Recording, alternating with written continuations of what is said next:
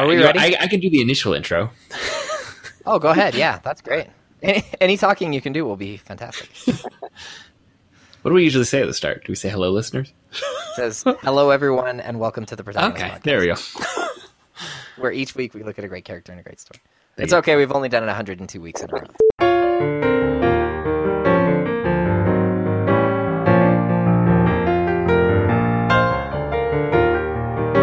Hello, everyone, and welcome to the Protagonist Podcast, where each week we look at a great character in a great story. I'm Joseph Dorowski. And I'm Todd Mack. And this week we are joined by special guest, Zach Glassett. Hi. Welcome. Welcome, Zach. Thank you. It is. It's kind of an honor to be here, and it's also a little bit. I'm a little bit nervous, so we'll see how this goes. It's like I'm sure it'll be just fine. Okay. This week we're going to be talking about Harry Potter and the Chamber of Secrets, and we'll probably be talking about, the main characters in there. I don't know that we're singling out anyone for the discussion. We'll just see where our interest takes us. Moaning Myrtle. Really an interesting character. We could dig into her. The protagonist of this one? I thought she was. I thought it was her. Yeah, well, she's important. Aragog. This week we'll be talking about Aragog and Moaning Myrtle. So, Zach, why don't you tell us a little bit about yourself? So I'm a grad student at BYU. I actually took classes from. It's still weird to say Todd, so I'll probably say Dr. Mack most of this podcast. I took classes from Todd for 2 years during my time at SUU, and have just kind of followed a career, I guess you could say, in Spanish. I'm doing my Master's of Hispanic Literatures and teaching at BYU right now. I just started this semester, and I'm loving it. So that's, I guess, a little bit about me on that side. Awesome. Well, we're definitely glad to have you on for this discussion. Oh, yes, we are. All right, listeners, we're just going to tell you, our rhythm's a touch off, and Todd's going to be talking a lot more because I have a blind spot and I can't read our script. So Todd has to do everything to guide our discussion.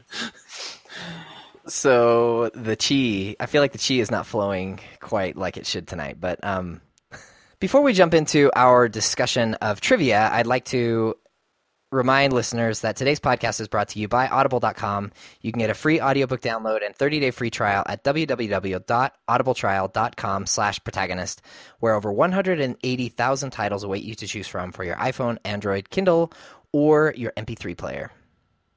So now let's talk about some trivia here. So I'm just reading Joseph's notes. So help me if you have any feedback on these, or you want to flesh any of these out, let me know.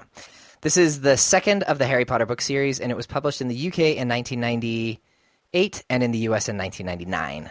We had a lag in the early years of Harry Potter. Yeah.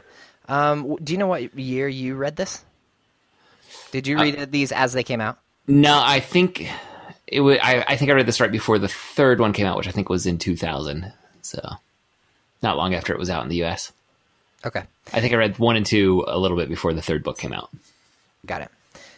Rowling was concerned about living up to expectations after the first Harry Potter book was so successful, and she took the manuscript back for 6 weeks of revisions after she had delivered it to the publisher. It's kind of amazing thing of J.K. Rowling, like, being concerned about anything. No one's going to like this. Yeah. I think you have to have that concern in order to produce, stuff that people do like, though. You can't just be in the mindset that anything I throw out there is going to be great. Yeah, but she, I don't know, she just seems like supremely confident in things that when I've seen her speak, and I'm not like I don't like follow her every move, but it's just interesting to think of her as like, concerned about the stuff that she turns out, because it just seems so great, but whatever. So this book went straight to the bestsellers list in 2000 because they were tired of Harry Potter books topping their bestsellers list. The New York Times made a separate children's bestsellers list. This, of course, means that the children's bestseller list has been dominated by 800-page books with huge amounts of death, murder, betrayal, and, stuff like a wraith-like near-dead being drinking the blood of a freshly slaughtered unicorn, and that's in the first book of this children's series, before people thought it was getting dark and mature.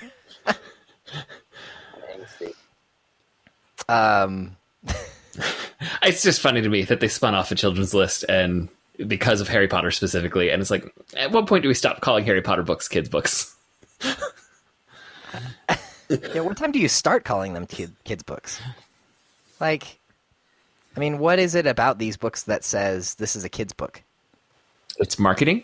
The main character, I think, is 11 years old at the first one, so maybe that could be part of it. Yeah, I'd say the marketing where it started. I think by book 4, you're probably leaving what you'd call the children's book bestsellers list, even though they left Harry Potter on there. Weird. So the last number that we could find was from 2013, but at that point, Harry Potter books had sold more than 500 million copies worldwide. That's a few. Staggering.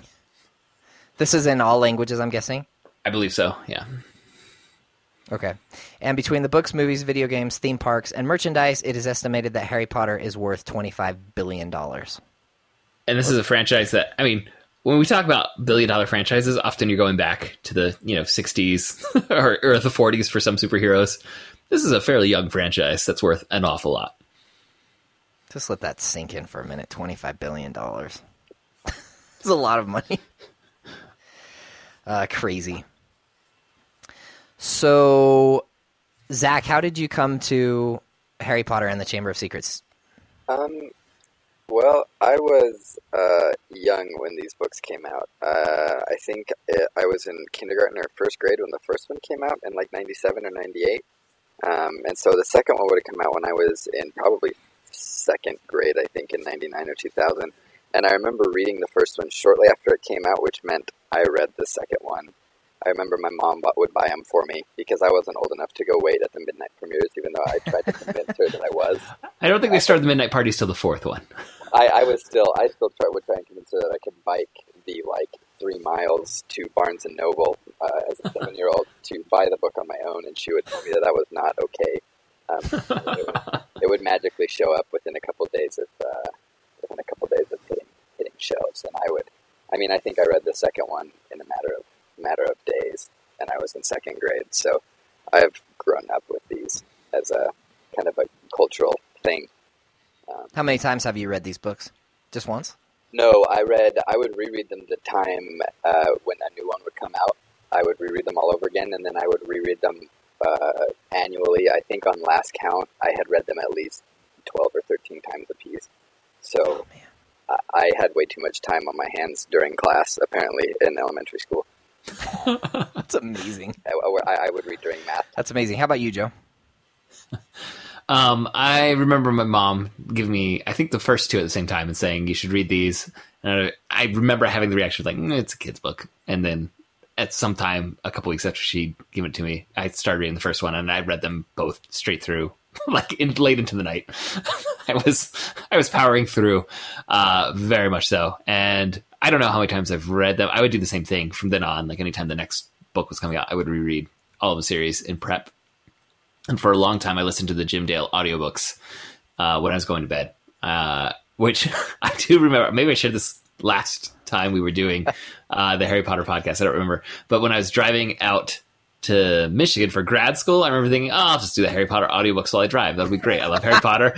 It'll keep me awake. And I had this Pavlovian response of hearing Jim Dale's voice. And this is going to make me drowsy. I cannot. I gotta have a new plan in the 1 hour into the drive. I can't do this. So I remember I was in my junior year in high school, which would have been 1998, 99. 99, yeah. And I told this story when we talked about Harry Potter last year, but I had some crazy, just hard stuff going on in my life, and I kind of sank into a funk, like a depressive kind of funk. And I had a friend who said, I went to him, and I was kind of having a panic attack. And I said, I need to read something that can get my mind off of life because I'm kind of going crazy. And he said, you should read this Harry Potter thing. And he gave me the first book. And I went in my bedroom and closed the door and curled up on my bed. And just those first few pages of Harry Potter were it was the best medicine ever. It was so great. And I blew through that book. And then this book must have just barely came out because I think I read these first 2, one right after the other, and it would have been in 98, 99. and then I was hooked after that. Although I tried to be cool and not do the like, oh, I'm totally obsessed with Harry Potter thing that all my friends were doing. So I would wait like a week after the book came out before I would read it, which is totally dumb. But anyway, by the end, I went to the midnight party. I think of the last of Deathly Hallows. As an adolescent in high school, you were really worried about appearances and what other people thought, Todd. But by the time I was in college, I was like, I don't care anymore. I'm ready for this long synopsis. Okay, well, listeners, if you are unfamiliar with Harry Potter, before we get into this long synopsis, this particular book involves the story of a monster being unleashed at Hogwarts, the school of witchcraft and wizardry, where Harry Potter is learning to become a wizard, and Harry and his friends do their best to stop the monster. And if that sounds interesting and you are unfamiliar with Harry Potter or these books, you can get your hands on them very easily. There are 500 million copies of these books out there. Or you can listen to the Audible version read by the inimitable Jim Dale by going to audible.com/protagonist. And those audiobooks of the Harry Potter novels are fantastic. But if you want to, you can just listen to Todd give us a full summary of the plot of Harry Potter and the Chamber of Secrets right now. The Jim Dale audio version of this is spectacular. And just to say how good it is, like I just turned it down to 1.0 speed. Because I didn't want any distortion in this. And I listened to all, 13 hours or something. And it's just pure delight. So good. I wish I could do a great Jim Dale voice. But I really don't think I can. All I can say is, Harry! Okay. So, Harry Potter and the Chamber of Secrets. Buckle up. This is a little lengthy. And I'll warn you now. So usually when I do a long synopsis of one of these, I go like chapter by chapter and I just kind of do a quick summary. This time I listened to the whole entire thing and then I tried as best I could to do it from memory. And I have not read these 13 times. So if I mess up the order of things or if I leave something out that's just terribly important, feel free to stop me. As the story begins, Harry Potter is living with the Dursleys, his non-magical aunt, uncle, and cousin. They are generally horrible people and they treat Harry terribly, although Harry no longer lives underneath the stairs because the Dursleys are terrified that he will use magic on them if they treat him too poorly. When Mr. Dursley has an important dinner party at the house, he sends Harry to his room and tells him to pretend he does not exist. Harry is already depressed and lonely because his friends Ron and Hermione have not written to him over the entire summer. Then during the dinner party, a small house elf called Dobby shows up in Harry's room and tells him that he cannot return to Hogwarts for school because something very dangerous or bad will happen if he does. Harry tells Dobby that he can't not go to Hogwarts because there's no way that he is going to stay with the Dursleys for a year. Dobby then goes downstairs and creates a scandal which makes Mr. Dursley so angry that he locks Harry in his room for the rest of the summer. Literally locked in his room, like fed through a hole in the door. And allowed out periodically to go to the bathroom. To go to the bathroom. So now Harry's life is totally miserable, but then one night his friend Ron and his two brothers, Fred and George, come to Harry's room in a flying car and bust Harry out. They take Harry to the Weasley house, which Harry thinks is the most amazing thing he has ever seen, even though the Weasley family is quite humble. Here we get introduced again to Mrs. Weasley, who is very kind, Mr. Weasley, who loves Harry and is fascinated with the Muggle world, and Ron's little sister Ginny, who is seriously in like with Harry. When it comes time to buy school supplies, Harry and the Weasleys travel to Diagon Alley by Floo powder. But Harry has never traveled in this way, and he ends up in the shady Nocturne Alley. There he sees his arch-nemesis Draco Malfoy and his father Lucius. Mr. Malfoy seems to be trying to pawn prohibited dark magical artifacts that he has had in his house. Harry eventually makes it back to Diagon Alley, where he meets up with his friends Ron and Hermione. They all go to Flourish and Blotts to buy their schoolbooks together, including the complete works of a famous magician called Gilderoy Lockhart, celebrity heartthrob wizard with whom all of the witches are in love, including Mrs. Weasley. As they are buying their books, Mr. Weasley and Mr. Malfoy get into a scuffle, and Ginny drops her books. This will be important later. On the first day of school, the Weasleys and Harry take Mr. Weasley's flying car, which is technically illegal because wizards are not supposed to enchant cars, to King's Cross Station, where they are supposed to get on the Hogwarts Express. No, they don't fly the flying car. They drive the flying car. They drive the flying car. Ron and Harry are the last two to go through the magical portal to the train platform, but when they try to go through, they find that it's locked shut. So confused and not knowing what to do, they do the least logical thing possible and take Mr. Weasley's flying car and fly to Hogwarts. This is not the last questionable decision made by these kids. Now, I do just want to point out, flying the car is illegal. Enchanting it to fly is not illegal because Arthur Weasley wrote the law and left the loophole in so that he could enchant Muggle objects. This is true. So when they finally reach the castle, they crash land into the Whomping Willow, a giant magical tree that beats the car to a pulp and almost kills Ron and Harry. But they escape, and when they get to the school, they are told that they are in huge trouble, and if they step out of line again, they will be expelled. I should also mention here that Ron's wand is broken during the accident, and it never works quite the same after that. Again, this will be important later. It turns out that Gilderoy Lockhart is the new Defense Against the Dark Arts teacher, but despite all of the amazing stories in his book, it looks like he doesn't know nearly as much about magic as he claims to. Now it's time for Harry to start Quidditch practice. Quidditch is the magical sport that's played on broomsticks. Harry is in Gryffindor House, and their greatest rivals are the bad guys from Slytherin. In a particularly fierce exchange between Harry and Draco over rights to practice on the Quidditch pitch, Draco calls Hermione a mudblood, which is a huge insult that refers to the fact that she does not come from magical parents. Later, Ron, Harry, and Hermione show some kindness to a ghost called Nearly Headless Nick, and he invites them to his Death Day party, an honor not usually given to people who are still alive. As Harry, Ron, and Hermione are returning from the party, Harry hears a voice coming from the walls. Then the three come across a terrible scene. Mrs. Norris, the groundskeeper's cat, has been petrified in the school hall, and a message has been written in blood on the wall. It says, "The Chamber of Secrets has been opened. Enemies of the air, beware." When Harry asks Ron and Hermione if they also heard the voice, they tell him he should not talk about that because hearing things that no one else can hear is not a good sign. At the first Quidditch game of the year, Harry is nearly killed by a rogue bludger, which is a magical ball that tries to knock the students off their brooms. But someone has bewitched this bludger, and it attacks Harry violently. But he's still able to catch the golden snitch before Draco Malfoy, and Gryffindor wins the match. But Harry has a broken arm. Gilderoy Lockhart tries to mend the broken bones, but he ends up dissolving them. This means that Harry will have to spend the night in the infirmary while his bones grow back. That night, another student is attacked and petrified. This time, it is Colin Creevey, who was a young boy who always wanted to take pictures of Harry. Later, Gilderoy Lockhart starts a dueling club. Harry and his friends decide to go. Harry and Draco face off, and Draco sets a giant snake loose. Harry sees the snake wants to attack another student named Justin, so he tells the snake to back off. Remarkably, it seems to understand Harry and leaves Justin alone. But all the students are freaked out because it turns out that Harry can talk to snakes. This is called being a parcel... Is it being a parcel mouth? And you speak parcel tongue. And you speak parcel tongue. Yep. So this is called being a parcel mouth, and it looked like Harry was egging the snake on. The only other parcel mouth anyone knows of is Salazar Slytherin, the founder of Slytherin House and the creator of the Chamber of Secrets. So things are kind of stacking up against Harry at this point. Shortly thereafter, Justin is attacked by the monster from the Chamber of Secrets, and he is petrified, and now everyone suspects Harry of being the heir of Slytherin. He ends up getting called to Dumbledore's office, where he meets a phoenix called Fawkes.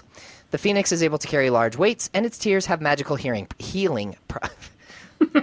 properties. Not magical hearing properties. That would really be remarkable. They have magical healing properties. This will also be important later. Dumbledore tells Harry he doesn't suspect him of being the heir of Slytherin, but he asks him if there's anything he wants to tell him. Harry says no. Why? I don't know.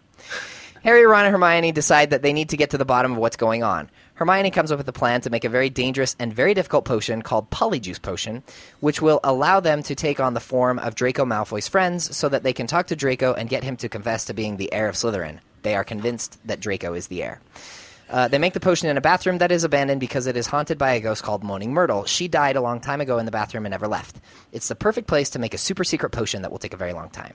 After about a month, the polyjuice is complete, and Ron and Harry, looking like Draco's friends Crabbe and Goyle, go to talk to Malfoy. Hermione has accidentally turned herself into a cat and sits this one out. But Malfoy tells them that he is not the heir of Slytherin. One day, Ron and Harry find a little book in Moaning Myrtle's bathroom. It is a diary that once belonged to a student named Tom Riddle, but the pages are blank. Despite this, Harry can't seem to let it go. One day, he starts to write in the book, and the book starts writing back at him. I love this. It's so cool and so creepy and so awesome. So Tom Riddle tells Harry that he had been a student at Hogwarts 50 years earlier.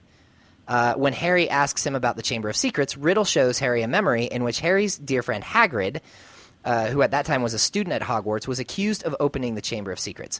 It turns out that Hagrid was keeping a giant spider on the Hogwarts grounds, and Tom Riddle turned him in. Later, Harry finds out that his room has been sacked and someone has taken Tom Riddle's diary. Because this happened inside the Gryffindor part of the castle, they know that whoever stole the diary must be from their own house. It's funny that they come to that conclusion, considering that, like, only weeks before they had successfully infiltrated Slytherin. There's a few other moments like that where it's like, did they think this through? Yeah. So then Harry hears the disembodied voice again, and Hermione has an epiphany, and she runs to the library, but she is attacked and petrified. So now Ron and Harry decide that they need to go to Hagrid's cabin and ask him about the chamber, but while they're talking to Hagrid, they're interrupted by Dumbledore and the Minister of Magic, Cornelius Fudge, who arrests Hagrid for opening the chamber again. Then Lucius Malfoy shows up and tells Dumbledore that he has been suspended as headmaster. Things don't look great. But as Hagrid is walking away, he says out loud for Ron and Harry to hear, they're hiding underneath Harry's invisibility cloak, that if they want to know the truth about what happened, they should follow the spiders. And Dumbledore tells Malfoy, you will find that I will only truly have left the school when none here are loyal to me. You will also find that help will always be given at Hogwarts to those who ask for it. So Harry and Ron are now desperate to find out what's going on, and one night they follow the spiders into the Forbidden Forest. Tiny spiders lead them to great big huge spiders, and one giant spider in particular called Aragog. This is the giant spider that people thought was the monster from the Chamber of Secrets in Hagrid's day. Aragog tells them that Hagrid was innocent, but he won't tell them what has happened or who has opened the chamber or what the monster inside the chamber is, because it is an enemy of spiders. Then Aragog sets all of his children to attack Ron and Harry, but they are saved, yes, by the Weasleys' enchanted car, which has been hanging out in the Forbidden Forest since the beginning of the school year. It's gone feral. So cool. So Harry and Ron go back to visit Hermione, and they find a piece of paper in her hand that talks about a magical monster called the Basilisk. Astounding that McGonagall, Madame Pomfrey, no one noticed. Dumbledore, nobody noticed that she was holding on to a scrap of paper right outside the library. Unbelievable. So now everything starts to click. Harry realizes that the monster in the chamber is a basilisk, which is a giant snake. Only Harry could hear it because he is a Parselmouth.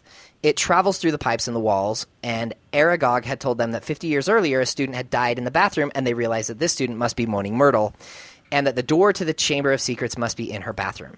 They run to tell their news to the teachers, but instead of telling the teachers, they hide in a closet and hear the horrible news that Ginny Weasley has been taken into the Chamber of Secrets. Why they hide, I am not entirely sure. Well, they would say, let's hide, find out what happened, and then we'll tell them what we know. I'm like, wait, what is your plan? To, like, just pop out after they've been spying on them?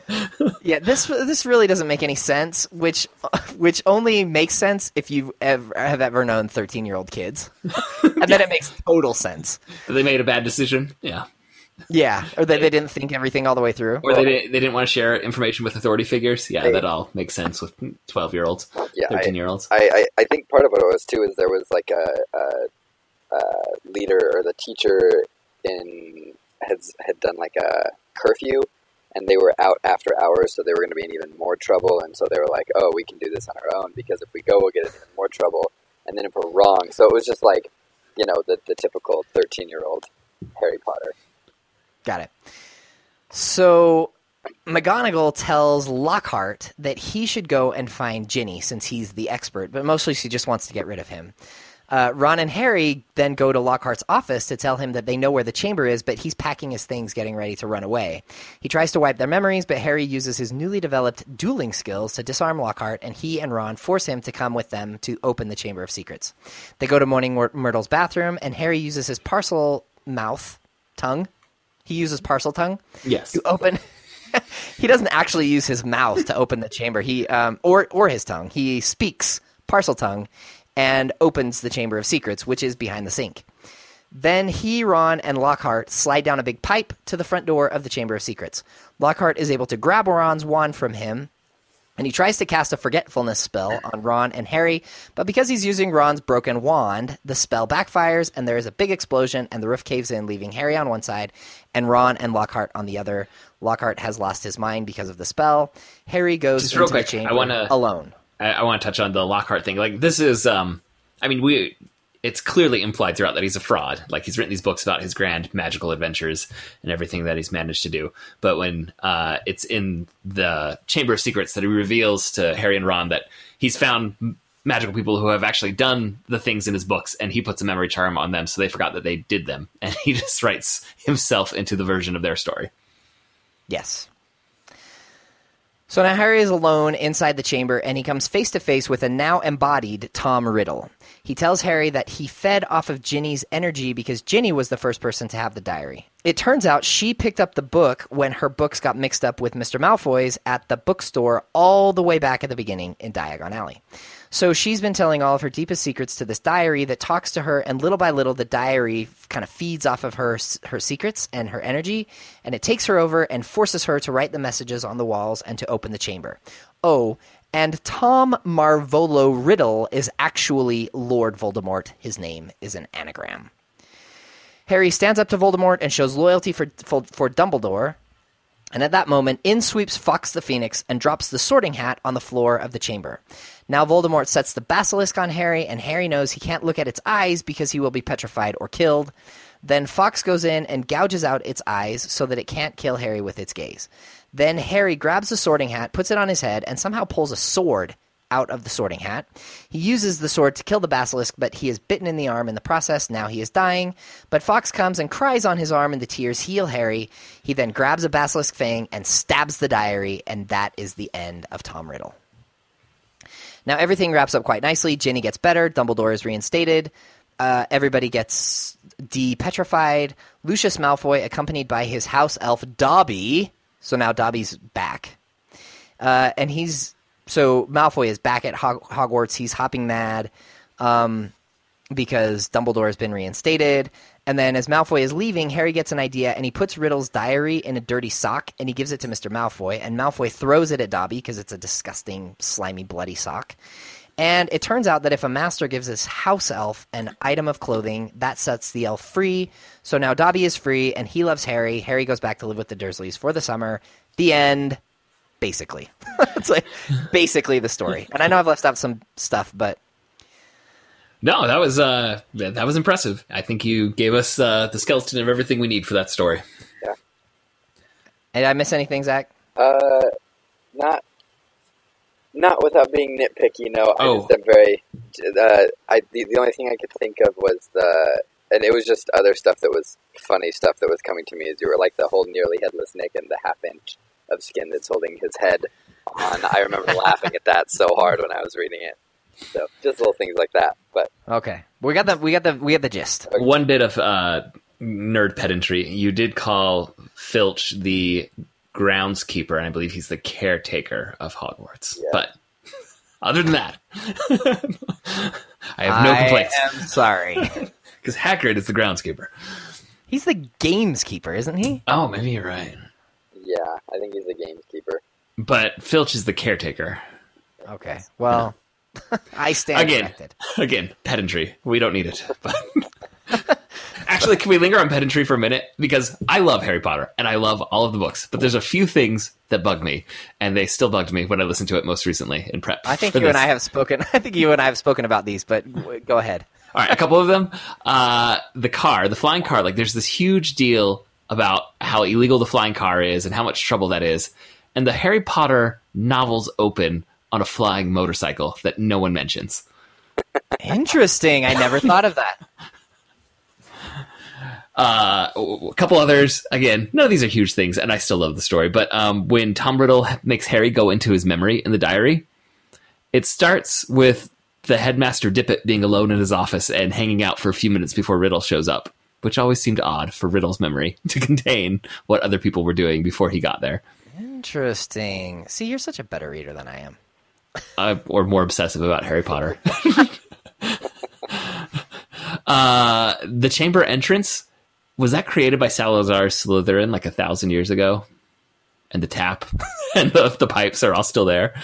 That one, hold on. I know there's a part in the chapter of the book when they're talking about, they're in History of Magic, and they're in Professor I would love it class. if there's another explanation for this that I've just missed. Let me see if I can find it really quick. Let's see. Because 1,000 years before, what you're saying is 1,000 years before they wouldn't have modern plumbing. So and certainly the porcelain would have worn out, even magical porcelain, I would guess, of the the sink that they use as a secret entrance to the Chamber of Secrets. So it says in the book that because of everything that happened, that Slytherin leaves the school, and Professor Binns is telling this, that the story goes that Slytherin had built a hidden chamber in the castle of which the other founders knew nothing, and according to legend, he sealed it until his own true heir would be able to come and open it and unleash the horror within, and I quote, use it to purge the school of all who were unworthy to study magic, end quote. So did he seal it with a tap with a little squiggled snake? that is not there in the fine print. Or the footnote. Maybe Tom Riddle, like... So there was something there before, and it was sealed, and when Tom Riddle found the door to the Chamber of Secrets, he magically made a sink and scribbled a little snake on the side of it. This is going to keep me awake. I'll take that. I don't know. Can I tell you the one that bothers me? Yes, please. I'm sure you guys have thought of this, and maybe there's a great explanation. But so everybody that encounters the basilisk is petrified because they don't look at the snake directly. It's mediated somehow. So they see a reflection in water, or they see a reflection in a mirror, or Colin Creevey looks at it through the camera, or Justin sees it through nearly headless Nick's body. So why can't you just wear glasses? Like why don't Harry's glasses? Oh, I've never thought of this, Todd. I haven't either. That's a very, very good question. Yeah, if why don't you just wear glasses when you're gonna go face a basilisk? Because obviously, all you need is a piece of glass between you and them. I'm sorry. Oh wow! Okay. Zach, do you have any you want to throw out there? The only one I can think of is how in the world, and it's something you guys talked about last Harry Potter episode. House points. I don't understand them. They drive me insane. I wish I understood the method to the madness, because I just feel like I don't. They lose 100 points each for being late to school for the sorting, but then they lose or they gain so many points for it's just I don't understand it. Yeah, I really want to do just house points in a class someday. Well, I'm gonna split my class into 4, and we're gonna do house points, and I'm just gonna be completely arbitrary. I think because in the first book we talked about the insane inflation. Because in the first book, they're getting 1 point, and everyone's really excited to have earned 1 point at a time. It's because they're first years. Yeah. But Harry and Ron get 200 points each at the end. And at the end of the first book, it was just kind of Dumbledore arbitrarily saying enough points that Gryffindor won the House Cup instead of Slytherin. Which, again, that was a jerk move by Dumbledore at the end of the first book. And Neville even got him for being petrified totally and completely. He got points for being petrified. So I want to know, if I get cursed, is there a reward in this? Can I just curse my friend and get points from my house? And, I don't know. I always wondered about that. Always. So. All right. Well, now that we've picked a few nits, what do we love about this particular story? Why is Harry Potter the first franchise that we're revisiting on the Protagonist podcast? Is it really? It is. Yes, it is. Because it's amazing.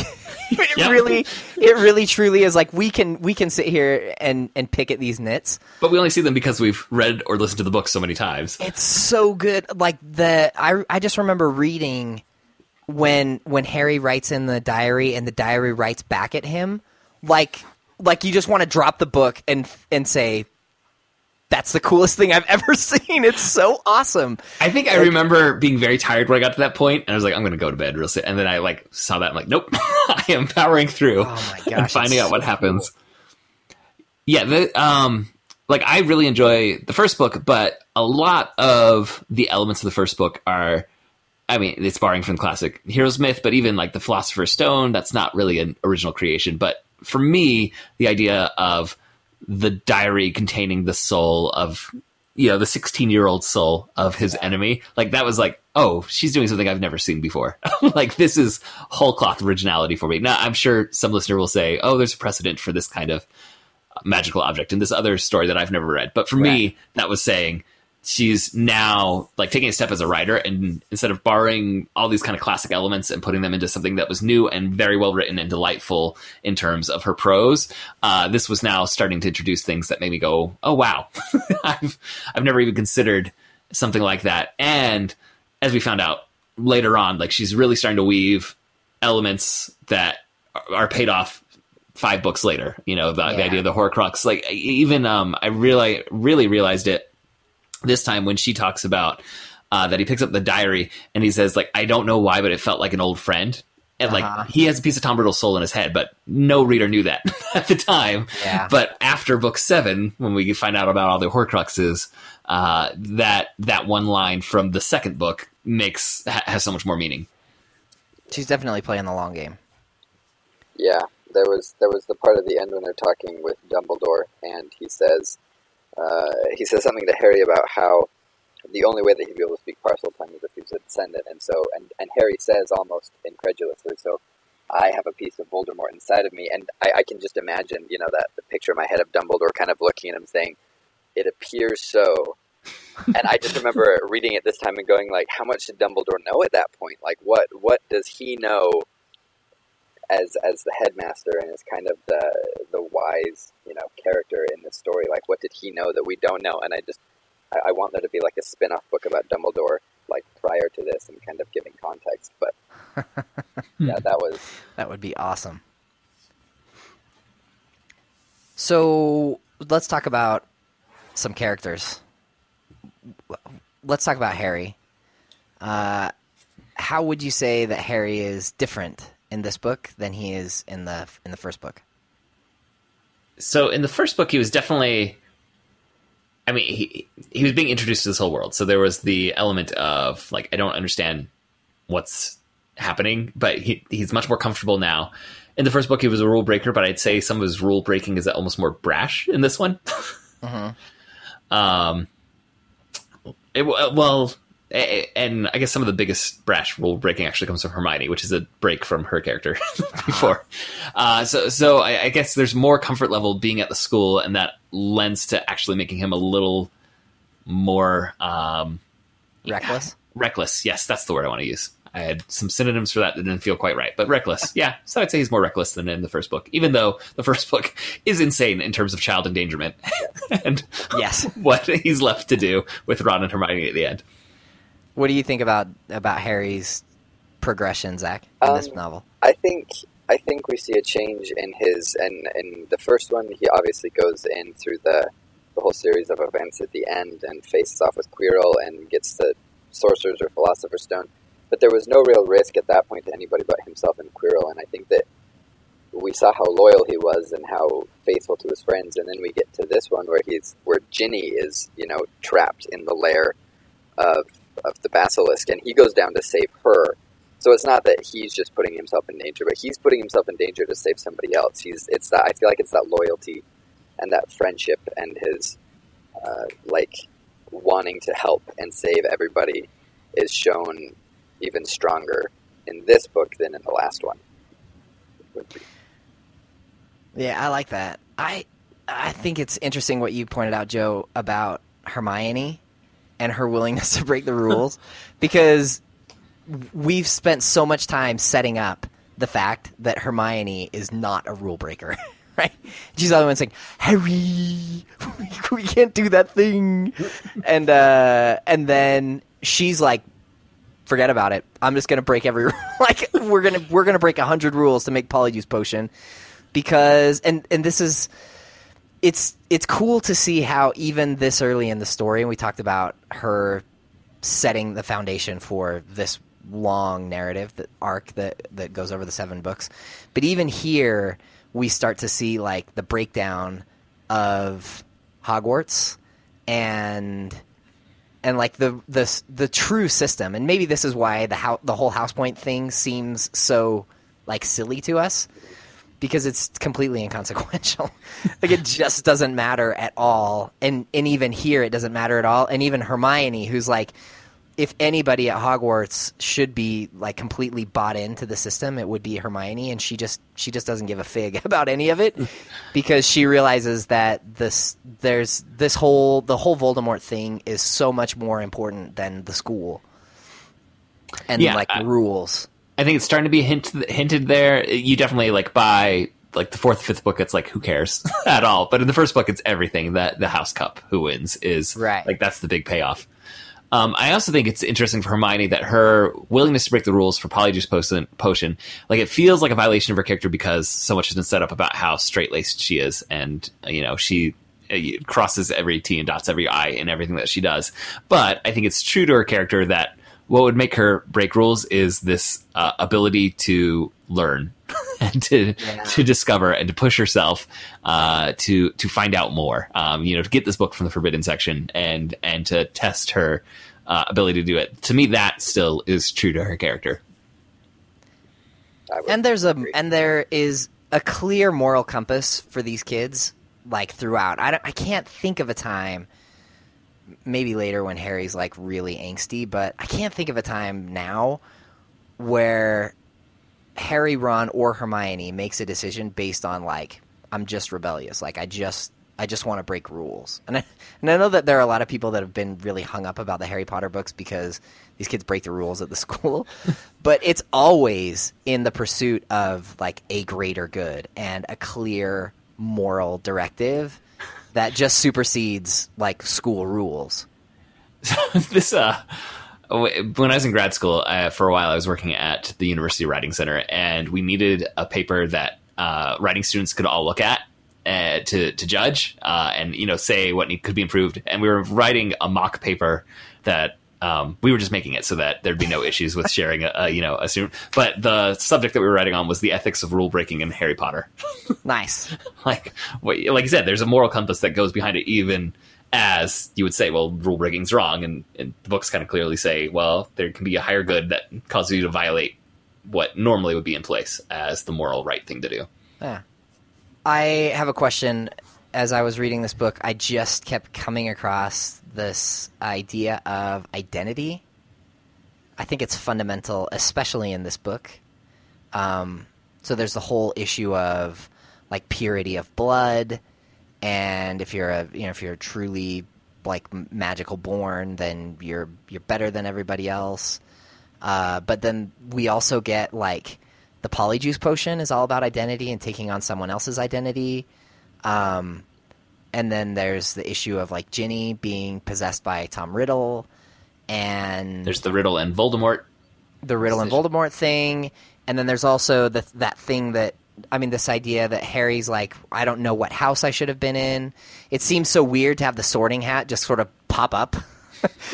But I feel like the Sorting Hat really is kind of fundamental to this story, and because Harry's struggling with this idea of identity, and he's starting to see the connections between him and Voldemort, and he's wondering, what all of that means. And at the end, Dumbledore says this thing to Harry. He says, "It's not." What does he say? It's our choices that define us much more than our abilities. Something along those lines. I wrote it down. It's Do you remember it, Zach? I'm actually looking it up right now. It says. I'll race you to it. How close was I? It's our choices, Harry, that show what we truly are. Yep. And so, can I just add? I think it's interesting because we have in that same what Dumbledore's saying there is that he's having this like, am I that much like Tom Riddle? And Dumbledore is saying that's what makes you different from Tom Riddle is your choices, which I think it goes kind of back partially to what we were saying about foreshadowing in the series, but also like that feeling of identity is, am I going to be the new Tom Riddle? Am I going to be, the one student at Hogwarts that kind of gets a bad rap afterwards for turning into Voldemort, which I mean is not the best of decisions. But really it was Voldemort or Tom Riddle's choices that defined him, not his ability. And I think that's also what sets Harry apart in that sense. And I mean, very much, we're being given the parallels between Harry Potter and Tom Riddle, and you get, the kind of the Jungian doppelganger Yeah. archetype between those two. So I'd like to play devil's advocate for just 1 second and ask, is it really Harry's choices that define him? Because it seems an awful lot like a bunch of stuff that happened when he was a baby defines him. He was the chosen one for something he had nothing to do with. He's got the scar on his head. He's got Voldemort's soul inside of him. Like that's not by his choice. Well, he's not the chosen one by choice. I think of the episode when you guys talked about the Hunger Games and talking about Katniss and how it was kind of discovered that she really doesn't act much. She just reacts based on what is around her. And I think that Harry sees what's wrong and kind of grabs it by the horns and tries to do something about it, tries to make a difference, because he very well could have said, I'm not going down there to save Ginny, or I'm not going to take the Polyjuice potion. Like, I'm just going to sit this one out and see what happens. And he very much doesn't, regardless of what his abilities are. So it's interesting when I hear Dumbledore telling Harry about why, what is it? So Harry says, why was I sorted into Gryffindor when the Sorting Hat said that I would have been great in Slytherin? And Dumbledore says, yes, you would have been great in Slytherin. As a matter of fact, you have all of the characteristics that Voldemort would have wanted in one of his hand-picked disciples. In large measure because he has Voldemort's soul inside of him. So it's like I've been really fascinated with this idea of identity and like knowing who you are, and how do you even know who you really are? It's like it's really, really hard, but it seems really important to like Western culture in general that we do this kind of soul searching and try to figure out who we are. But with Harry, it's especially difficult to know who he really is, because when he was a baby, he got zapped and he got half of a guy's soul stuck in him. Well, an eighth. And so, like, how do we even know who Harry really is? Like, how much of Harry is Harry and how much of Harry is Voldemort? Because even the things like being kind of reckless and being, willing to break rules and being like brave, and I mean being a leader and being kind of like clever, and getting what he wants. Like, those are all things that Voldemort praises. Like, those are things that he seeks after, in part because it's him. So what's Harry like? What would Harry be like if he never got zapped? Like, how much of him would still be him? Does that question make sense? Yeah. And I think we're troubled in this narrative because of, what you're pointing out about Harry, like this idea of his choices defining him. But we also have the other double that we're given of Neville Longbottom, who evolves through all 7 books. Like, where we're at, Neville's still... we don't really get a ton of Neville in this book. Yeah, he's not much in this one, but by the end, he's one of the most significant characters in the final battle, because of his choices as well. I think that Neville's actually a really good opposite to Harry, in that Neville is the other one that could have been the child of the prophecy had it not been Harry. And I always looked at Neville as kind of that mirror to Harry in what would have happened if it would have been switched. Not to say that Harry would have been forgetful and kind of a squib at magic, but that he would have had difficulties in other things and would have had to come into himself and find himself in a different fashion. I like that. I don't know. I just think I'm fascinated with this idea of I want to write a fanfic. I want somebody to write a fanfic about Voldemort zaps somebody else that night and Harry just grows up as a baby. Well, I would imagine there's a fanfic of Neville getting hit. That one must exist, because we were introduced to that parallel timeline multiple times in the series. Yeah.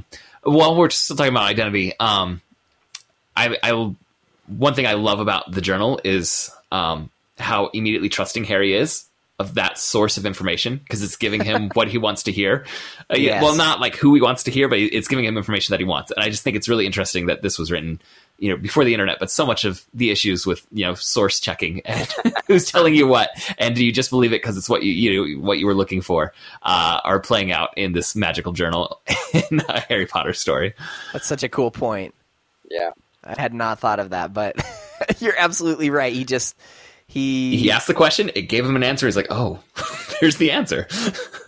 But at the same time, he doesn't want it to be the answer because Tom Riddle tells him it's Hagrid. But this is the one other thing that I wanted to raise. I think so. This book is on one level a mystery story of who's attacking students, who's releasing the monster Slytherin, who is the heir of Slytherin, and the red herring that we're given throughout. And there's multiple things that are given to try and make us believe it's Hagrid. Like we found him in Nocturne Alley at the beginning of the story. Yeah.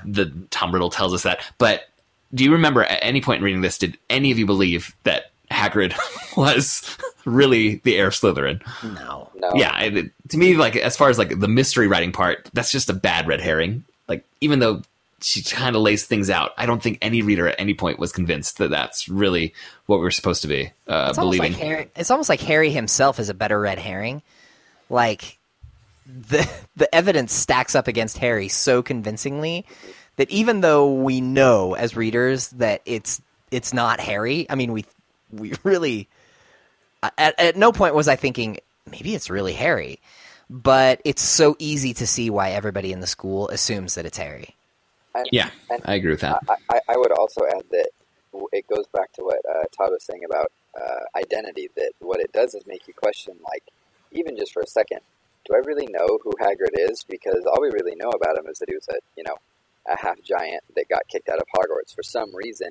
But I remember when I read it when I was really young, wondering, is that, could it be Hagrid?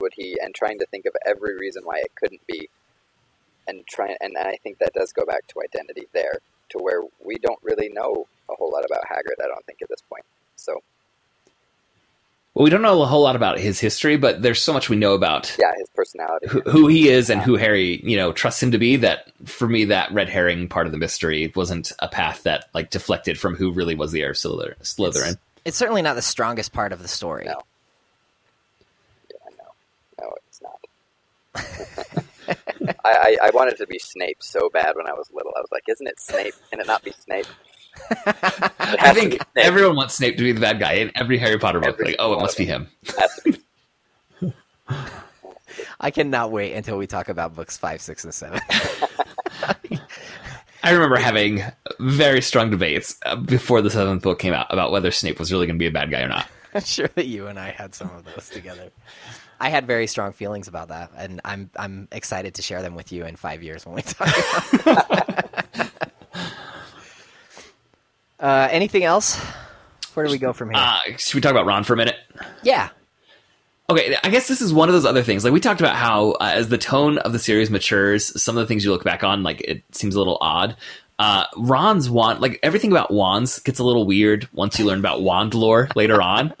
The idea that you become the owner of a wand and it will only work well for you. Ron's wand never should have worked well for him as a hand-me-down from his brother. Ever. Much less that it's, an older wand. It's that it was his brother's wand and Ron didn't defeat him.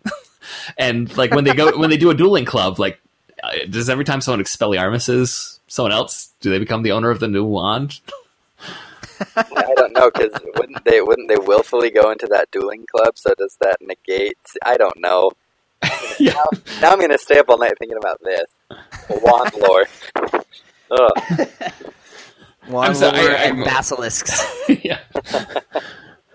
But in this book, I think Ron shines even more than the first book as the loyal friend, and obviously in later books he gets moodier and angrier and angstier.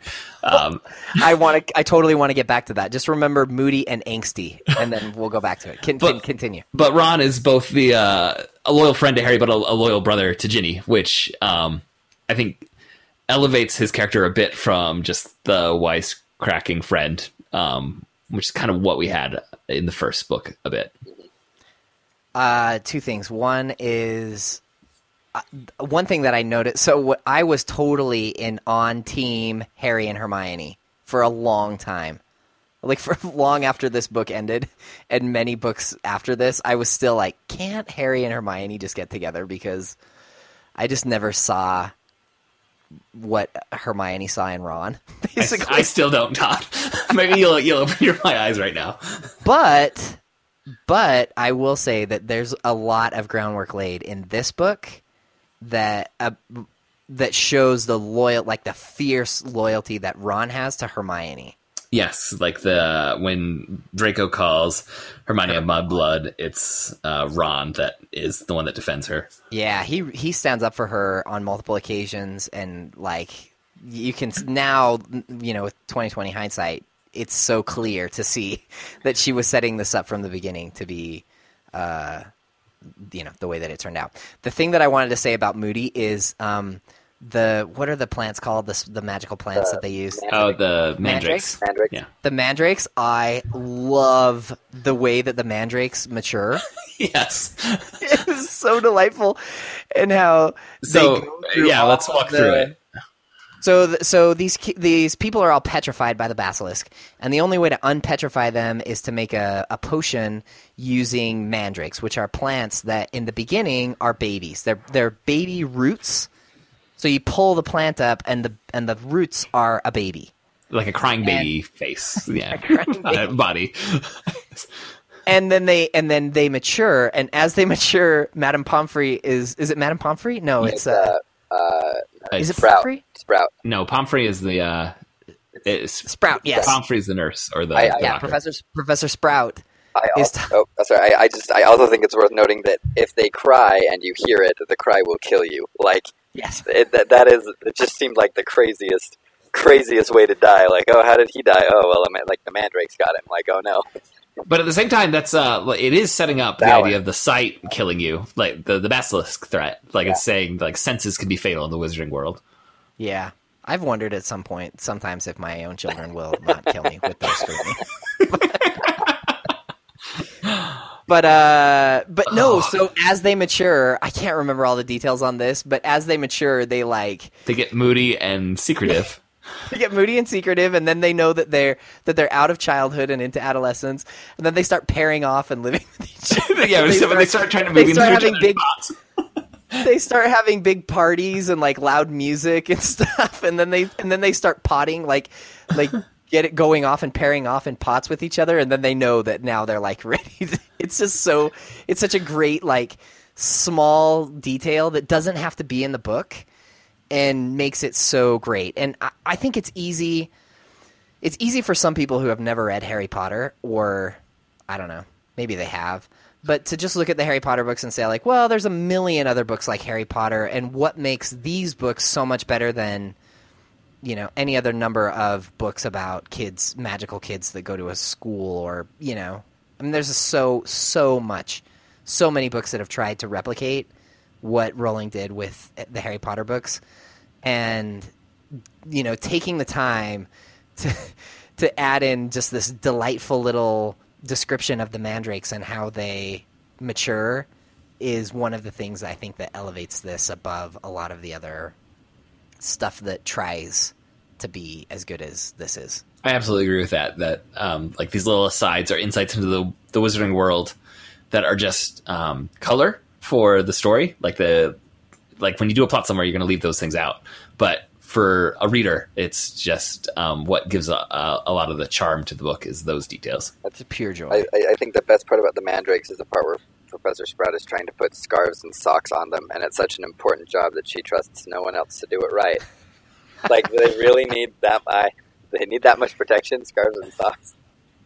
Typical mother. I have so many questions about mandrake fashion. Well, and then she has to slice them up to make the mandrake potion at the end. Like, does she get attached to any of these? She can't name them because. So now you're going to be up all night thinking about basilisks and wand lore and mandrakes. This is great for my homework. I'll get so much done. Oh.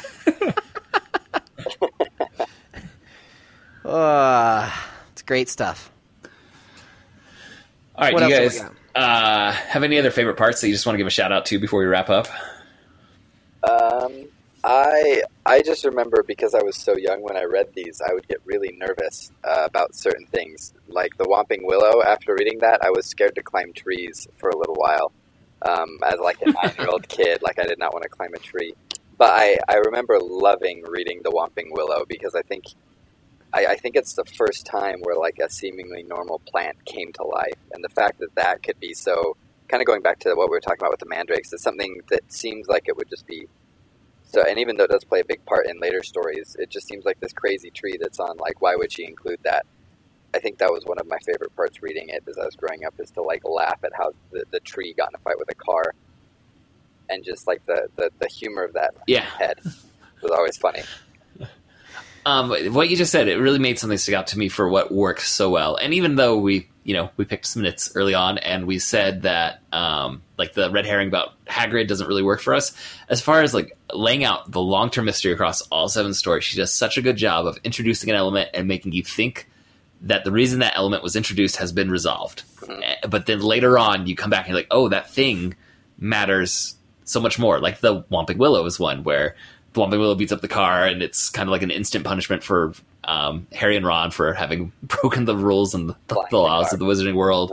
And you think that's kind of it for the Whomping Willow. But then you find out the Whomping Willow is this key moment to both Harry Potter's family history and for the plot of what's going to be carrying on in later books. And you also think that it's the end for the car, and then the car comes back. Like it's everything's linked. There's like connections to connections to connections to connections, and the structure of the whole Harry Potter arc is one of the most beautiful, like amazing creative feats of modern times. I think it's just such a great story. Real quick before we move on, I just want to say, like, when you watch like a mystery, like a detective procedural show on TV, like so often you see, well, I know that character actor from something else, so he's going to be a key character later on. Yeah. And that kind of recognition can ruin it. And even sometimes in books, I think too big a deal of something, like in your summary, you jokingly said this is going to be important later. But when you're reading and you come across some of those things in the text in J.K. Rowling's writing, you don't know this is going to be important later, but it'll be memorable enough that when it comes up later, it's not like, oh, what is this thing? This is coming out of left field. It's a Deus Ex Machina. The groundwork has been laid. Maybe the only one in this book that feels maybe like you get introduced to Fawkes the Phoenix fairly early on, but it does feel a little Deus Ex Machina for Fawkes to come in and peck out the basilisk's eyes and heal Harry at the end. But I think in general, J.K. Rowling has a real skill for figuring out what she's going to need later on in the story and bring it just enough attention, and often making you think she's done. Like it's just one of those clever bits that when it comes back, it's something that's pleasant to have that recollection of a reader of, oh, she laid this groundwork chapters ago. Yeah, I agree with you with Fawkes. It feels like maybe it's telegraphed a little bit too well, but generally speaking, she does avoid the thing that we see in those police procedurals where it's like the camera hangs on the one object in in the hotel room, right? Yeah, or like one person's reaction, and you kind of see like, okay, I know that's going to come up later. And generally speaking, it doesn't happen. Although I do think Fawkes is a little on the nose. I also want to say that I just love the final scene with Riddle when he reveals that he's Voldemort. I was completely shocked. I had no idea. I did not see that coming at all. And then Harry I love the end of pretty much all of these books, and to see Harry kind of stand up to Voldemort and be brave and be loyal to Dumbledore, and then to have Fawkes come in, it feels so satisfying. And, maybe it's telegraphed a little bit too well early on, but that whole thing is so satisfying. And to pull out the sword, and for the sword to be Gryffindor, and who could have possibly pulled out a Gryffindor sword except for a true Gryffindor person? And just the whole way that it wraps up is so, so satisfying to me. All right, one final thing I just thought of. We cannot talk about this book without talking about Gilderoy Lockhart briefly. No, you're right. I want the kind of homework. There are a lot of... Oh. I want the kind of homework he was assigning. Write a poem about my greatness. Like, is that not something that we can do for college students now? Is that... So do you want to assign that homework, no, or do you want to have that? I would love to write it. I get an A on that all day long. That'd be great. Again, going back to the idea of identity, I think Lockhart is a pretty interesting, another like point in that like data set. And he's just so distinct as a character that he simultaneously feels like a caricature and real. Yeah. And I don't know how she struck that particular balance. And we're not talking about the film, but Kenneth Branagh's interpretation of Gilderoy Lockhart is Wonderful. Absolutely amazing. I heard it is. I love it. But I remember being in a class in college, and it must have been like when the films were just coming out, and I think it was in a Shakespeare class that we talked about Kenneth Branagh being cast as Gilderoy Lockhart, and the teacher said it's great casting because he is Gilderoy Lockhart. He wrote a book called Beginnings or something like that. Like his autobiography when he was 22 was called Beginnings.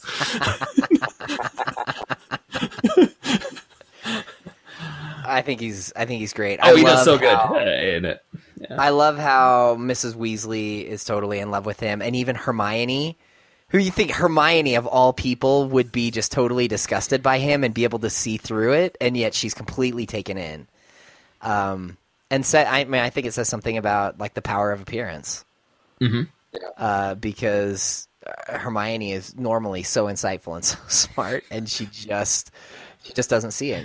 She's completely incapable of seeing what a doofus he is. And I just love the little bon mots that he keeps giving Harry. Celebrity is as celebrity does, Harry. His relationship with this Harry is, for me, one of the most interesting parts of the book, reading it again, because it's like he automatically assumes that Harry is him, but smaller, and Harry's like, where is this coming from? Like, I don't want this fame. I don't want Colin Creevey taking pictures of me. That's really weird. And Gilderoy's all about smiling for the camera and being like that public figure in the face and having all the girls swoon. And it's like chiaroscuro, in which like the contrast helps us to understand Harry's character so much better. Yeah. Mm-hmm. And I love, like you said, his relationship that he latches on to Harry like as a means to increasing his own celebrity, even as he's like taking on this pseudo mentor role. Like it's really interesting to see how it plays out. But like I said, it's simultaneously caricature, but I could absolutely see celebrity in the real world acting that way towards like a rising star. Yeah. One thing that just popped into my head, would the basilisk and the mirrors and all that have anything to do with Medusa? I'm still thinking about this. Is that because if you go back to the story of Medusa, you couldn't look at her without being turned to stone, and her head was covered in snakes. That's just where my head goes with because I don't think any. Yeah, the idea of the fatal sight, and in Medusa they get turned to stone, and in this everyone gets petrified. I think there's definitely something. And there. the labyrinth, and like there's certainly connections there. I've just been thinking about that for the last hour, so I think you're right. Those are going to pop up momentarily when we're done recording. I'm going to be like, I should have. What's it called? The spirit d'escalier. When you think of things as you're walking back up the stairs. I've not heard that term, but I like it. It's French, Nice. so I probably massacred the pronunciation, but Oh, you're not the first to massacre some French pronunciation on this podcast. But, dare we go back to film That's noirs? that was an early one. Film noir debate. Film noir. That was like episode 3. Anything else? No, just listeners, if you have kids, just know they will likely fall in love with Harry Potter too. That's one of my delights of parenting, is introducing things that I was a fan of to my children, and not everything sticks. Like sometimes you think, oh, my daughter's going to love this, and she doesn't. But my 7-year-old latched onto Harry Potter and has just absorbed everything Harry Potter. And it's just fun to be like, we'll be, if we're on a long drive, all of a sudden she's like, let's play Harry Potter trivia. And she just wants us to ask questions back and forth. And it's just, the world that J.K. Rowling built is just so fun. And this is going to be one of those enduring franchises, as evidenced by, a stage play and a new best, top film in America and in the global market being based on within the world, but outside of the Harry Potter novels. I think the Harry Potter franchise is going to be going for quite a while. Yeah. I could see it being like Star Trek, and that it just keeps going for forever and it never ends. It's okay with me. Yeah, I'm fine with that. Yeah, me too. Zach, we always ask our guests when they're on for the first time, just to help us get to know you a little bit. If you could have a dinner party with any 3 to 5 fictional characters, who would you want to have sitting around a dinner table having a conversation together? Fictional characters. That's a great question. And I should have seen this coming, seeing as I've listened to a good few of these podcast episodes. I think Harry Potter would have to be one of them, which that I think has to be a thing. I think as of late, with my reading for my thesis that I'm thinking of working on, I think Bruna Haskey from the Rosa Montero Lágrimas en la Lluvia books. She's like an android private detective, and really that is cool. You won't believe how often that one comes up, Zach. Really? I mean, every other guy. No, I love Bruna Husky. You're the first one that's ever said that one. Yeah, I vaguely remember being the first one to ever say that one, because I don't think I've ever heard anybody say that. Bruna Husky doesn't seem like she'd have a lot to say to anybody. No, like, but she'd be cool to hang out with, I feel like, and just like tail for a she day. would be. I think Klaus Baudelaire would be my next one from the series of unfortunate events, because I was definitely a bookworm as a kid, and he was a bookworm, and it was his like book smarts that saved those kids in that series a lot. So I think those would be my three right now, and then I have to throw in there Pelé, the Brazilian soccer player. I know he's not fictional, but man, the way that man played football was like, it was fictional how he played. So it goes on there just because. So. All right, well, that's a group that I think would have very interesting conversations.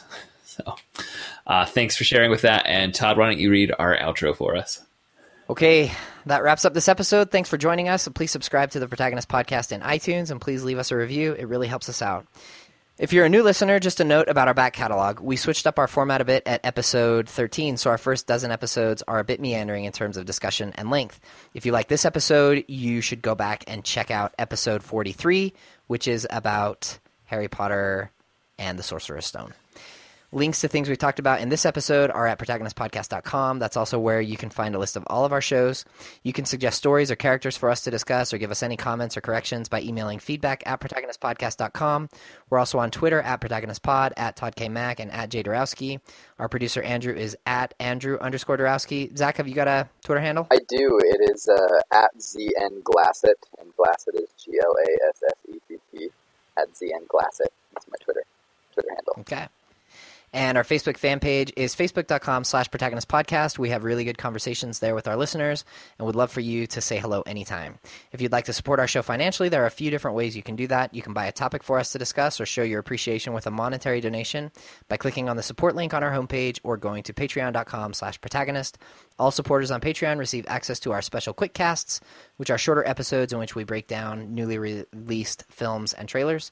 You can also go to protagonistpodcast.com/Amazon to make all of your Amazon purchases.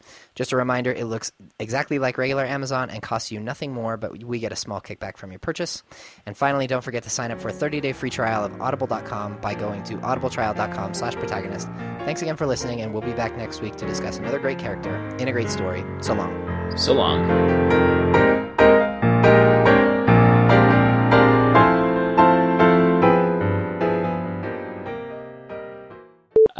Or you could listen to the Audible version by going to Protagonist. What is it, Todd? Audible.com. Okay.